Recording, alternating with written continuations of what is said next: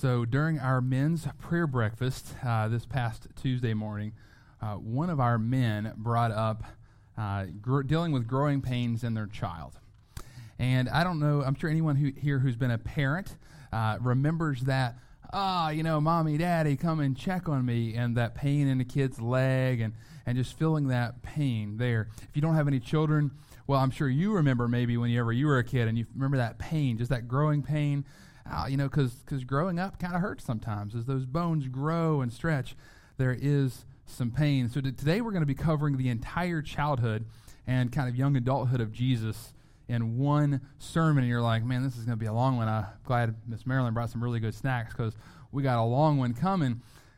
Sadly, we only have these 14-some verses of Jesus' childhood, but we're going to see just that we're not giving a ton of information here, but we're giving some key insights of what it was like for Jesus to navigate being fully God and fully man, having his heavenly Father and his earthly mother and father as well. So join us as we read God's word. We're going to be in Luke chapter 2, verses 39 through 52.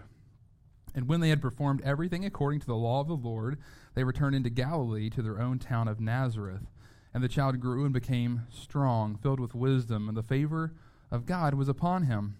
Now his parents went to Jerusalem every year at the feast of the Passover, and when he was 12 years old, they went up according to custom. And when the feast was ended, as they were returning, the boy Jesus stayed behind in Jerusalem. His parents did not know it. But supposing him to be in the group, they went a day's journey, but then they began to search for him among their relatives and acquaintances. And when they did not find him, they returned to Jerusalem searching for him. After 3 days, they found him in the temple, sitting among the teachers, listening to them and asking them questions. And all who heard him were amazed at his understanding and his answers. And when his parents saw him, they were astonished. And his mother said to him, "Son, why have you treated us so? Behold, your father and I have been searching for you in great distress." And he said to them, "Why were you looking for me? Did you not know that I must be in my Father's house?"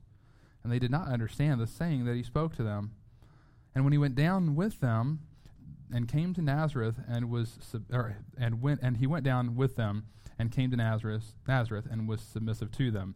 And his mother treasured up all these things in her heart. And Jesus increased in wisdom and in stature and in favor with God and man. Let us pray. Heavenly Father, thank you so much for giving us this insight to your growing up on earth. Lord God, we know that it's tough to grow up. There's just a lot of changes as we grow up that we have to navigate. And God, we know that you are able to understand what it's like to grow up, what it's like to mature, what it's like to grow in stature and strength. And as we go through this scripture today, help us to understand more about just how much you get us, how much you understand about us, how relatable that you are to us, Lord. And help us to learn more about you and how you navigated being fully God and fully man on earth. And may you open up our hearts and minds to glorify you, to see you in all your glory as much as we can, and to learn more about the depths of who you are, Lord. We love you, we thank you, and we praise you. Amen. All right, so today we're going to see some of these growing pains that Christ experienced while growing up on earth, and we're going to see how he grew in his humanity, all the while continuing to be fully God. So just keep that in the back of your mind. So the first understanding we get is, number one, Christ being fully God and fully man grew in strength. He grew in strength. I'm going to reread verses 39 and 40. And when they had performed everything according to the law of the Lord, they returned into Galilee to their own town of Nazareth. And the child grew and became strong, filled with wisdom, and the favor of God was upon him. So we see after they did everything, if you remember last week, they did the law of purification. They dedicated Jesus. Mary offered the 2 birds instead of the lamb because they were in poverty at this point. And so Luke gives us this overarching verse that just kind of describes Jesus from 40 days old till 12. He's growing in wisdom. And so he grows in strength as well. And it's difficult to consider Jesus needing to grow into strength. I mean, if you remember, we went through Colossians last year, and Colossians 1:15 through 17 says this. This is talking about Jesus. He is the image of the invisible God, the firstborn of all creation, for by him all things were created in heaven and on earth, visible and invisible, whether thrones or dominions or rulers or authorities. All things were created through him and for him, and he is before all things, and in him all things hold together. So this same God that created everything, that holds all things together, is now fully man. So the same God who walks earth, and he's having to learn to toddle and walk and crawl, and he's learning how to work with his hands with his dad, who's most likely a carpenter. But he's still the same God that's holding gravity where it's supposed to be. He's still the same God who holds the universe where it's supposed to be. He's still the same God that keeps, meteors from destroying the earth. He's still the same God that continues to protect us and do that as he walks this earth. I mean, how incredible is that? And so Luke's primary focus here is to proverbially, that's a hard word, I need to work on that one, to put some flesh on Christ here. So, they're kind of understanding, okay, Jesus is God, but he wants to make sure that he's telling this Gentile audience, as we'll talk about later, that Jesus is also fully man. He's having to learn how to do things like we did, and how amazing is that? But we're not told that he just grew in strength, that he didn't just grow in stature and getting bigger, but he also grew in wisdom. And that's really tough for us to grasp, because the same God who created everything, who knows everything, everyone, the amount of hairs on your head, that same God is now having to learn wisdom on earth as a man as well. And here we see this collision of two distinct natures, and how we have to maintain them in two different hands. That they don't intermingle, as some heresies say, that they're not just one or the other, and we'll talk about that here in a minute, but they're two distinct natures. And we see his divine nature at work and his human nature at work all throughout the book of Luke. And one does not negate the other, but we see his divine nature understand or kind of inform his human nature in things like Luke 5:22. When Jesus perceived their thoughts, he answered them, "Why do you question in your hearts? Any of you all perceive the thoughts of others?" That's a divine ability that Jesus has. So that's his divine nature informing his human nature, and he is working through that. His divine nature we'll see at work in the next few chapters as well, that it's going to be in his miraculous healings, in his casting out of demons. That is his divinity working and informing his human nature, but they are still separate, because his human nature we still see fully present as well, because what does he need? He needs naps. He needs breaks. He needs rest. He runs out of energy. So he still has this human body that is there. And if you do some church history research, we will see that this was the understanding of true Orthodox Christianity from the beginning. Obviously, we see this taught in the book of John. We see it taught throughout Paul's letters as well. But it was formally enshrined at the Council of Chalcedon in 451 A.D.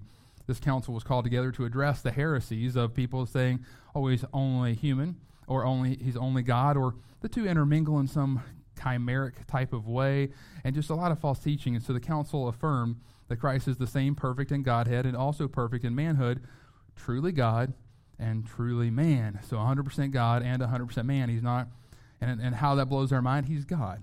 And so we don't have to understand it. I know that's one of those things, just like how is God three persons but one God, Father, Son, Holy Spirit.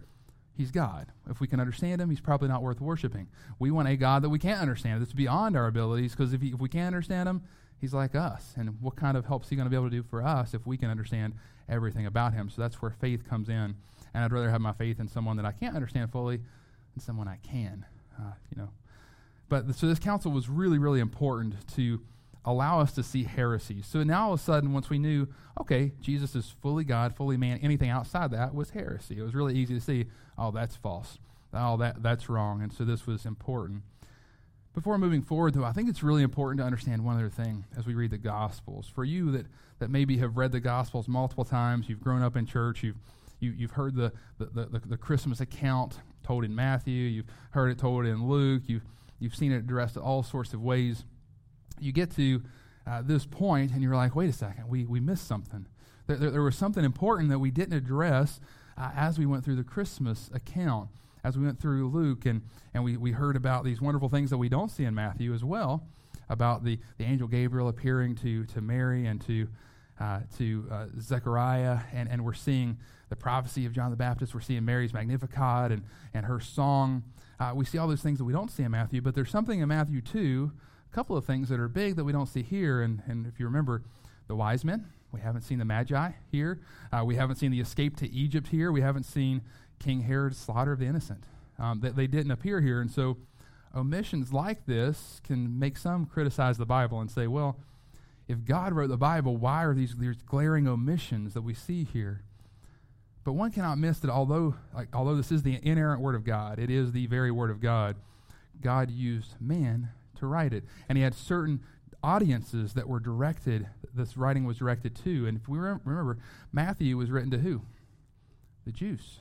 So Matthew spends a lot of time talking about Old Testament prophecies. Luke does some, but Matthew hammers out Old Testament prophecy after Old Testament prophecy, because would the Gentiles have known much about Old Testament prophecy? No. The Gentiles who Luke writes to have no idea about the Old Testament. They're very new to this. Their error would have been this whole Greek mythology thing.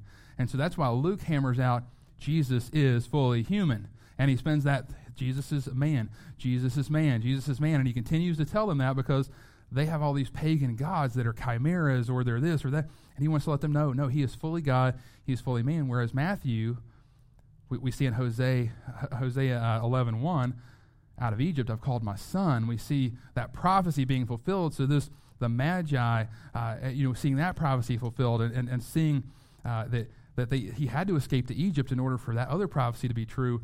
Matthew's hammering those out. And so we kind of come to this thing where we see some heterogeneity in the Gospels. They're not exactly the same.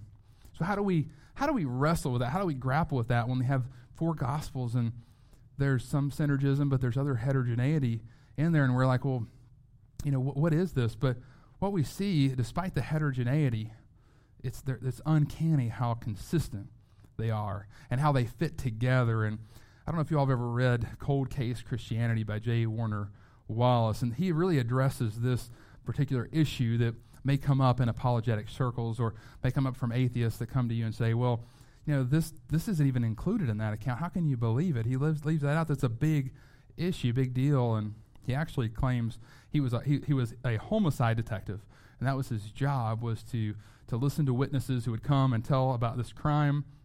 And what he says is, after he studied, he approached the Gospels with the same type of thing he would do with witnesses to a crime or something like that. And he wrote this, and it was really interesting to see. He really turns the gospel critical scholars on their heads with this argument.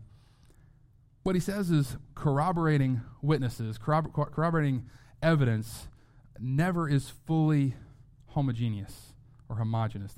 It's never exactly the same. If you get multiple witnesses and they come to you and they give you the exact same story to a T, it's verbatim, then you can tell that they all got together before they came to you to tell you that story. And all of a sudden now, it looks like there's no holes in it. Everything matches up to a T, and it's like, oh, there's no variance. They all tell the exact same vantage point. He was like, that's how you tell that they're false witnesses, because there's no way that multiple witnesses at different perspectives are going to give you the exact same story, the exact same account. And when he says, corroborating evidence is actually what you see is this witness is standing here, sees these things. This other witness is standing over here and sees these things and maybe hears something different than that one does. And this one over here is, and so you get these multiple witnesses and they come together and they all give you their account and you put them together like a puzzle. And that's how we approach the Gospels. We have different perspectives. Matthew's coming from a Jewish perspective, and he's bringing you the gospel, which is 100% true. Everything he writes is 100% true, but it's coming from that perspective, whereas Luke is writing toward the Gentiles, and so he's coming from that perspective. And so we can put them together, and it is beautiful how they fit together perfectly. And that's why we have to take the whole counsel of Scripture together. If you take it out of context, you can do some real big harm. Many denominations that are out there have done that. They've grabbed one Scripture, taken it out of context, and not applied the rest of Scripture to it. And so the fact that the Gospels are not verbatim, they have some heterogeneity and yet remain remarkably consistent, actually serves to show that they are more reliable and not less reliable. They show that they are more true and not less true. So next time somebody says something like that to you, remember that fact, that the fact that they are heterogeneous, yet they go together perfectly, they're consistent, actually makes them more true. And I pray that we always hold Scripture in high regard and understand it to be the inerrant Word of God. Getting back to our Scripture, sorry for that little interlude. I just wanted to make sure, because we kind of skipped some big stuff there in Christ's growth there. So number 2, we see that Christ, being fully God and fully man, grew in subjection. Verses 41 through 51. We're going to read 41 and 42 first. Now his parents went to Jerusalem every year at the feast of the Passover, and when he was 12 years old, they went up according to the custom. So the Passover, I mean, we've mentioned it some in the past. Time would not suffice for me to go through this in the way that it deserves. I mean, this is a couple of sermons probably by itself, but the Passover was instituted in Exodus 12, 1 through 19. And it's when the Israelites were set free from slavery in Egypt. There were 10 plagues placed upon Egypt in order to free Israel as Moses leads the people out. And that 10th plague was the Passover that happened. And so what this Passover was that the destroyer, we don't know if it was the angel of death, we don't know if it was the Lord himself, but it's called the destroyer. And the destroyer comes and kills all of the firstborns in the land of Egypt. But Israel is spared from this plague by sacrificing a lamb. Just see the comparison there to the lamb who died to take away our sins. And this lamb is sacrificed, and the blood is placed on the doorposts above the home so that the destroyer passes over their homes. And this lamb was a foreshadowing of Christ, who is the sacrificial lamb who is to come. And we see John 1:29, John the Baptist says this later as Jesus starts his ministry. The next day he saw Jesus coming toward him and said, "Behold, the Lamb of God who takes away the sin of the world." How beautiful is this parallel that we see Jesus at 12 years old approaching Jerusalem to celebrate the feast of the Passover, which points to his future death on that cross. I mean, just gives you chills to think about this little boy coming in to celebrate the Passover, which points to his sacrificial death on the cross. And now we know that because of that death on the cross, as we look forward toward the end of this book, as we study, because of his death on the cross, his blood is like the blood that was applied to the doorposts. His now death, hell, the eternal damnation can pass over us if we are in Christ, if we are covered by the blood of the Lamb. Praise be to God for that, my friends. Praise be to God. Moving forward, we get to verse 42, saying that again. It says, "And when he was 12 years old, they went up according to the custom." And so now that he's 12 years old, so we've seen a fast forward 40 days, now he's 12 years old. And at this point, he's beginning to make that transition into manhood. So 13 was kind of that official manhood rite of passage in Jewish culture.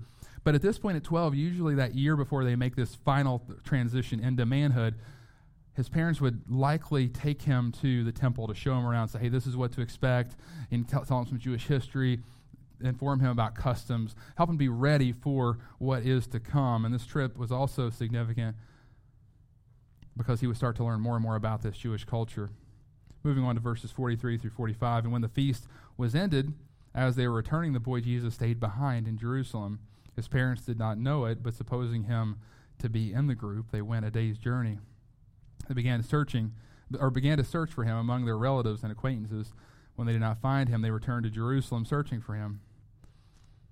As we read this, I think the thought that comes to my head is, how did they lose Jesus? Like, this is pretty big. And I mean, and my dad liked humor. I mean, yeah, you hate to joke about the Bible, but you're looking here. Can you put yourself in their position? You know, you're Mary and Joseph. You're entrusted with the Son of God. Could you imagine going to God and being like, "We lost your kid. You know, I'm sorry, God. We lost your one and only son that you sent to save the world, and we can't find him." You know what I mean? Like, how terrifying would that be to think you have to go to God and say, "Dude, we lost your kid. I don't know what happened. We thought he was with us." Like, that would have been tough. But luckily, God knows where he is. Luckily, God is omniscient. He's omnipresent. He knows what's going on. God wasn't searching for him. Jesus was in God's house. He was safe in his Father's house, which we'll see here in a little while. But these poor parents, they sure were frantic, and they sure were searching. God wasn't nervous, but they most certainly were. They had already went a day's journey, which is like 25 miles or so in that day and age, 20 to 25 miles. And they get, they go that far. It's nightfall. They're all getting ready to camp out. "Where's Jesus? I thought he was with you." "Oh, I thought he was with you. I thought he was with the kids." I thought, they went in caravans. If you look back in this day and age, they would want to do that for multiple reasons. First, for safety. There were vagabonds, people that would come and try to take your stuff, so they went for safety. And they were all heading back to their land. So they're in this big group. Sometimes kids went with kids, and Men with men, women with women. And so either way, they have no clue until this point, and they know they're going to spend this night under the stars without their son, just nervous at that point. Moving on to 46 and 47. After 3 days, they found him in the temple, sitting among the teachers, listening to them and asking them questions. All who heard him were amazed at his understanding and his answers. As you can see, they didn't just sleep one night without him, they slept two. It was the third day when they finally found him, and they had to travel all the way back to Jerusalem and start searching again. We're not told how many places they went to search for him. We're not told, but we do know that we're going to see in the next verse, they were searching in great distress, so it was definitely frantically. They were struggling, but finally they find him, and where do they find him? In the temple. So he's in the temple, and he's sitting among the teachers. So if we look back, like the rabbis would after the feast was over, they would all kind of gather and they would talk about theology. This was their time to all kind of get together, rabbis from different lands, and they kind of nerded out on theology is pretty much what they would do. And they would talk about theology, talk about the Bible, about, kind of like a pastor's conference, but for rabbis at that point. And then Jesus just joins the pastor's conference and sits down and starts answering questions and asking questions, and just this depth of knowledge. They're like, where did this kid come from? He's 12 years old. He's not even considered officially a man yet, and yet he's teaching these guys a thing or two, asking some questions that maybe they can't answer, like he did a lot as a man. We see him ask questions all the time. The Pharisees are like, I don't know, and so remember our last point, Christ grew in wisdom, and we see this wisdom in action now. And these learned theological scholars are being amazed and impressed by this 12-year-old boy. Now the reckoning happens in verse 48, and when his parents saw him, they were astonished. It's an interesting word, astonished. We'll talk about that in a second. And his mother said to him, Son, why have you treated us so? Behold, your father and I have been searching for you in great distress. So this word astonished, it's an interesting word. So why were they astonished or marveled about this? And I mean, obviously, one part they're looking at their 12-year-old boy, and he's sitting with these rabbis who are like the cream of the crop theologians, just sitting there hanging out, shooting the breeze, talking with them, and they're looking at him with their eyes open wide, like, where'd this kid come from, and whose kid is this? Because this kid's a prodigy. He's able to do some amazing things. I know John MacArthur talks about these different people in history that could learn multiple languages by the time they were 4, and all these different, there's been tons of child prodigies that could play the piano behind their back. I mean, it was just be able to do these amazing things, and yet here Jesus is. He's this child prodigy. They're like, wow, what is going on here? But either way, this astonishment wears off pretty quick because Mary goes into mom mode, and she kind of scolds him a little bit for not being with them. Obviously, she's been flipping out. It's almost the third day now, and she hasn't known where her son was, and he's 12. He's not even considered a man yet. So I mean, she's nervous. What could have happened to him? Could have been eaten by a wild animal. I mean, she doesn't know at this point. And you can see that, I love that Luke doesn't correct her in this. Like when you look, she says, Son, why have you treated us so? Behold, your father and I have been searching for you. Does that ring a bell? Like when she says that, you don't see Luke throw in there like, by the way, Joseph wasn't his real father. Like, God is his father. But we'll see how Luke leaves that and lets it hang for a second until that comes into play. So here we also see some difficulty in Joseph and Mary raising the Son of God. It's not an easy path to raise the Son of God, and we see some growing pains for them, even as parents here too. So then comes verses 49 and 50, and he, being Jesus, said to them, Why were you looking for me? Did you not know that I must be in my Father's house? And they did not understand the saying that he spoke to them. So here we see the divinity of Jesus and the humanity of Jesus clearly defined. His two natures are colliding in a practical way. So he has two earthly parents that he's in subjection to. Yet he's got his heavenly Father in whom he is in subjection to as well. And this is quite a dilemma that he's in. He's in his Father's house, and he looks at his earthly parents and spiritually understanding, didn't you know I'd be at home? Like, I'm at home. Yes, I've got my home with you, but I've got my home with God. I've spent all eternity with my Father. He's much more my Father than you all are, my parents are on earth. We have been coexisting as the Trinity since the beginning of time, forever, for all eternity. And I've been with you all for 12 years. I mean, I'm at home with my Father. There was nowhere where he felt more comfortable than with his Father and in the presence of his Father. As theologian John Nolan asserts, he had no intention of dishonoring either of his sonships. He was fully God and fully man, and he wanted to honor his earthly parents, but he also wanted to honor his heavenly Father. And so these first recorded words of Jesus, the first words we have of Jesus in the Bible that he said, are often taken as disrespectful to his parents. And people read them in a certain tone, and they're like, oh, like he's being a smart aleck or something. But we know God doesn't sin, that Jesus doesn't sin. And so we actually see that his question is one of an innocent and factual reality.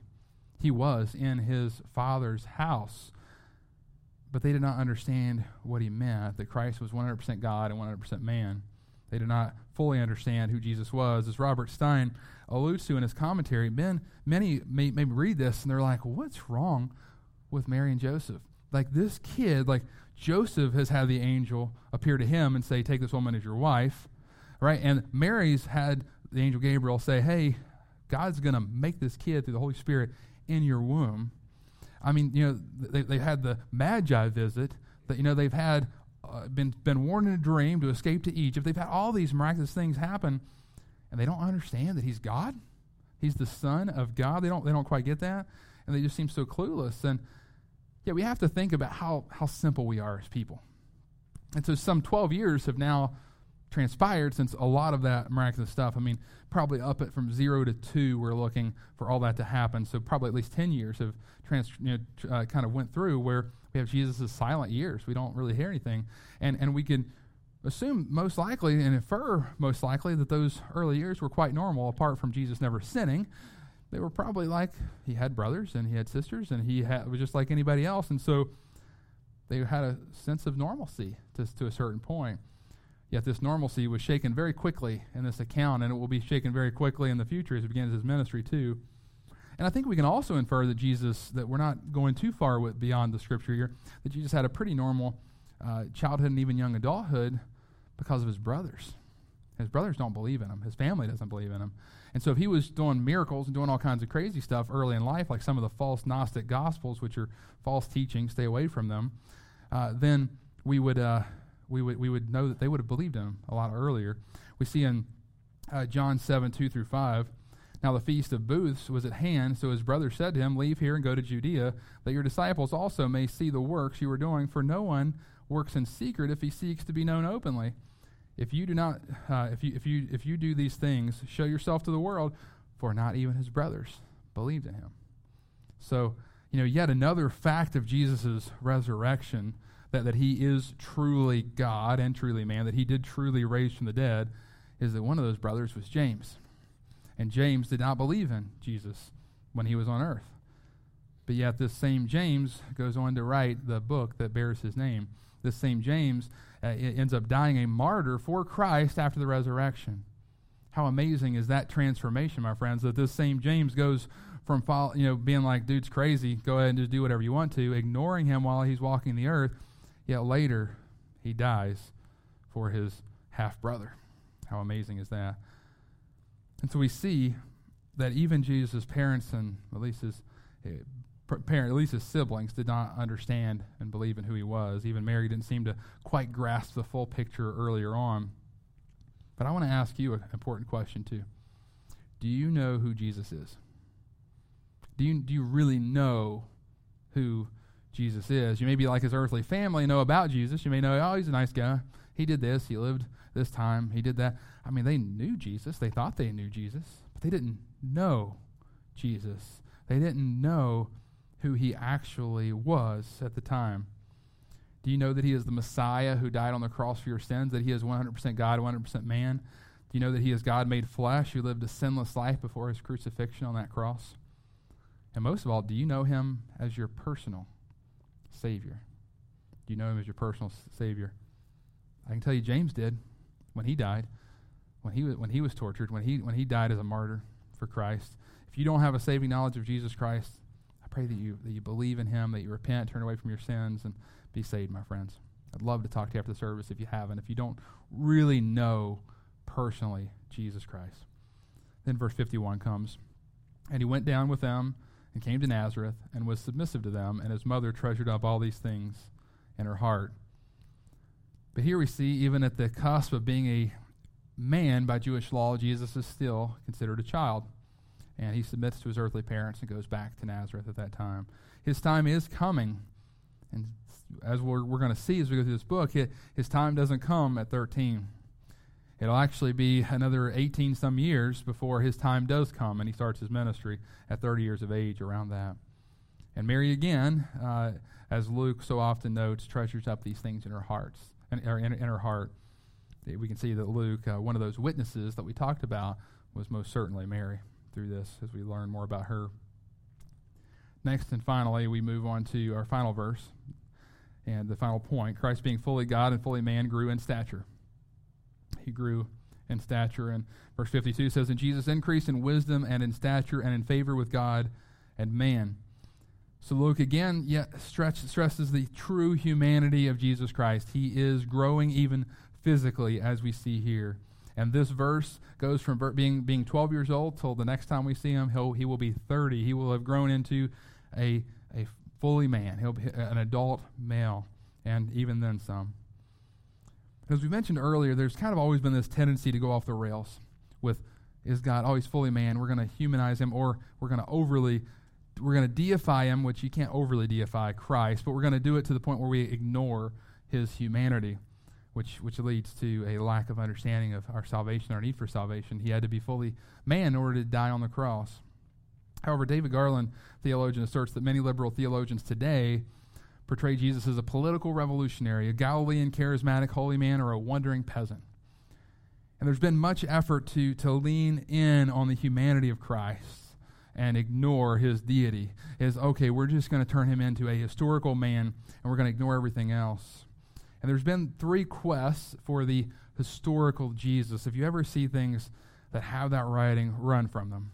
They're garbage. I'm just going to throw that out now. If you see quests for the historical Jesus, it started in 1770, was the first one. The third one started in 1970, and they are blasphemous. And what they're doing is they're trying to unhinge from the Bible. They're trying to study Jesus as just this historical figure. And so they use things. This newest one is hyper-focused on the false gospel. It was a Gnostic gospel, which is they thought they knew things that everybody else didn't know. All flesh was bad. There was just a lot of crazy stuff in Gnostic teaching. We talked about as we studied through 1 John.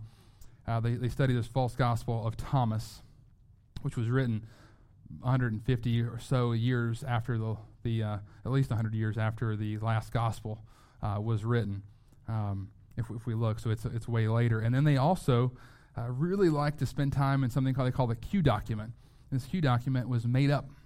Like it doesn't exist. There's no history of this. So if you read things about these things, they're making up most stuff. And I don't want us to go through rabbit trails. We could get into a lot of weeds there. But I want you to know that there are so many liberal theologians. When you start to read things on the internet, you start to read things, and maybe even some commentaries that you may read that are working so hard. And we say liberal because they're trying to liberate themselves from God's word. If you're liberated from this, you can do whatever you want to at that point. Now you are God. God is not God. We're going to try to poke holes here so we can do that.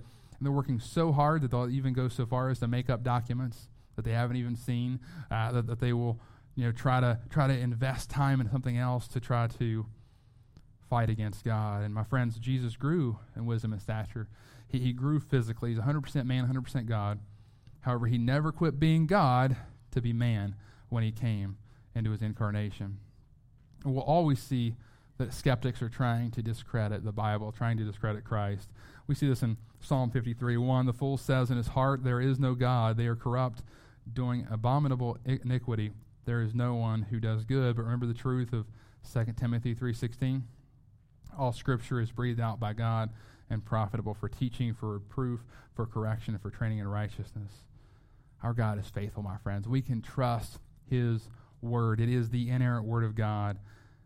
And I just find it so interesting that all these people that are trying to talk about how the Bible is a biased book written by biased authors, and that they're actually the ones that are clearly most guilty of bias. These authors, yes, they walked with Christ, but if they would be biased, they'd be biased the opposite way, as we talked about James, who wrote part of the Scripture as well. These men died. for what they knew to be true. No one dies for what they know not to be true. And you see these gospel writers and all these people going as martyrs. 10 of the 11 disciples are martyred for Christ. Obviously, Judas was being the 12th and killed himself there. But they're writing with the truth in mind. These liberal scholars are actually the ones guilty of the bias that they place upon the Bible writers. They are trying to be removed from any God that would tell them what they can and cannot do. They want to be the God of their own life. They're biased in their presuppositions against the Bible, and we must see through this double standard. We have a choice to make. Do we believe these New Testament writers in the Scripture as we study through the book of Luke? Do we believe Luke as he walks with Paul and sees Paul get tortured time after time, and I'm sure he didn't have the easiest way of it either? Or do we believe sinful men and women who wish to discredit whom they refuse to follow? As Paul warns us, there are those that are not true to the faith. Philippians 2:21. For they all seek their own interests, not those of Christ. And I pray we as a church that we are not like that. That our push, our conviction, what we stand on, that we seek the interests of Christ, not the interests of ourselves or anyone else. We seek the interests of Christ. May we be a church that seeks his interests. As we come to a close, we've covered a lot of Scripture, and we've covered a lot of history, a lot of even apologetics. And history and apologetics can be really, really helpful as we study the Scripture. But I want you to always remember that our study starts and ends with Scripture, that it is the only inerrant Word of God. Those other things do help us to understand things. They help to help us wrap our minds, which are so simple at times, around the complexity of Scripture. And church history helps us understand how the church has moved throughout the ages. But I want us to always remember that the truth starts and ends with the all-sufficient Word of God. That it's not church history, church tradition, or even apologetics that we can hang our hat on and say, this is why we know there is a God. But this is why we know there is a God, because of his perfect word that he has given to us. And we only know who Jesus Christ is not by a historical quest, not by trying to make up documents to try to make him look like who we want him to be, not by just saying we're going to be Jesus only movement and we're not going to talk about anything divisive that's in this Bible. We're only going to talk about this Jesus. Who is that Jesus? The only way we know who that Jesus is through his word. And so may we study his word, may we hold it in high regards, because that is the only way. This is the revealed word of God. We're able to see who Jesus is because of his word. And so today we've seen his early years, from being 40 till 12 and then thereafter. And we've seen that he's went through some growing pains. And you know what? We go through growing pains too. Theologically speaking, as we study the Bible, it hurts sometimes, because you know what you have to do? You have to die to yourself. You have to die to your culture. There are things that you read that go against everything that you've been taught your entire life. You look back at school and they're telling you self-esteem. You need to think really high of yourself. Think you're awesome. Think you're amazing. And you read the Bible, it says, did you see Paul say, of whom I'm the worst of sinners? I'm the most horrible person you've ever met. Paul didn't have very good self-esteem. We need to teach him a thing or two. You know, it's like you're going to read so many things that are going to cause your whole worldview just to blow up, because this world is sinful. And the things that you're taught by even many of your teachers that meant to do what was right, I'm not saying that many of these people did not mean that they were trying to help, but if they don't know the Word of God, they can't help you. This is the only thing that is 100% true that you can guarantee. And so you're going to have some growing pains, and it's going to hurt to die to yourself. It's going to hurt to see things, to say you need to lay your life down for the Lord. You need to give up things that maybe you really love for him, and it's going to be hard. And you're going to go through growing pains like Christ did as he walked this earth, and he had to learn how to navigate this earth. Luckily, he never sinned, but he does know what it's like to live this life. And so as you struggle through things, as you try to navigate, well, how am I a good son to my parents that maybe aren't believers? How do I honor my parents but yet still honor the Lord first and foremost? How do I navigate when my parents are telling me they don't want me to be this missionary because they're scared I'm going to get hurt, but God is clearly telling me I need to go and do that? How do we navigate the difficulties of those things? Or you're a parent and you're getting called to go somewhere and do something. You're like, well, what's going to happen to my kids? You know, I mean, if we move from here to there, their friends are not, all this kind of stuff, and you have to be willing to die to everything to live for Christ, and Christ will help you through. He'll help your kids through. He'll help your parents through. We have to trust him. My friends, I pray that we continue to keep our eye on the Word of God, on Jesus Christ, the Jesus of the Bible, and that He will be our anchor. And He'll be more and more revealed to you. Things will become more and more clear to you. And you'll become more and more like Him. And may we seek to know Him more and more, church. Let us pray. Heavenly Father, I thank you for this time together. I thank you for your Word. Lord, we've covered a lot of depth today. I know sometimes our brains may even hurt with all of that truth. All of these things kind of come in. I just pray that you use this to glorify yourself. Pray that you help us to see your Word as the inerrant, infallible, true Word of God. Lord, thank you for bringing us together this morning. Thank you for the worship we've had so far. Thank you for just the gathering of the saints and just such a blessing to be with your people. God, I pray that you protect us as we go throughout this next week, that you guard us, that you help us to stand firm for you in a world that is crooked and depraved, that is bent on rebellion, and help us to honor you with our lives, with our words, with our thoughts and our actions, and help us to be willing and able to share your word, your love with those around us. If anyone here does not know you, I'd love to talk to them about what it means to be a true follower of you, to really know Jesus Christ as our Lord and Savior. Lord, we thank you, we love you, and we praise you. And amen.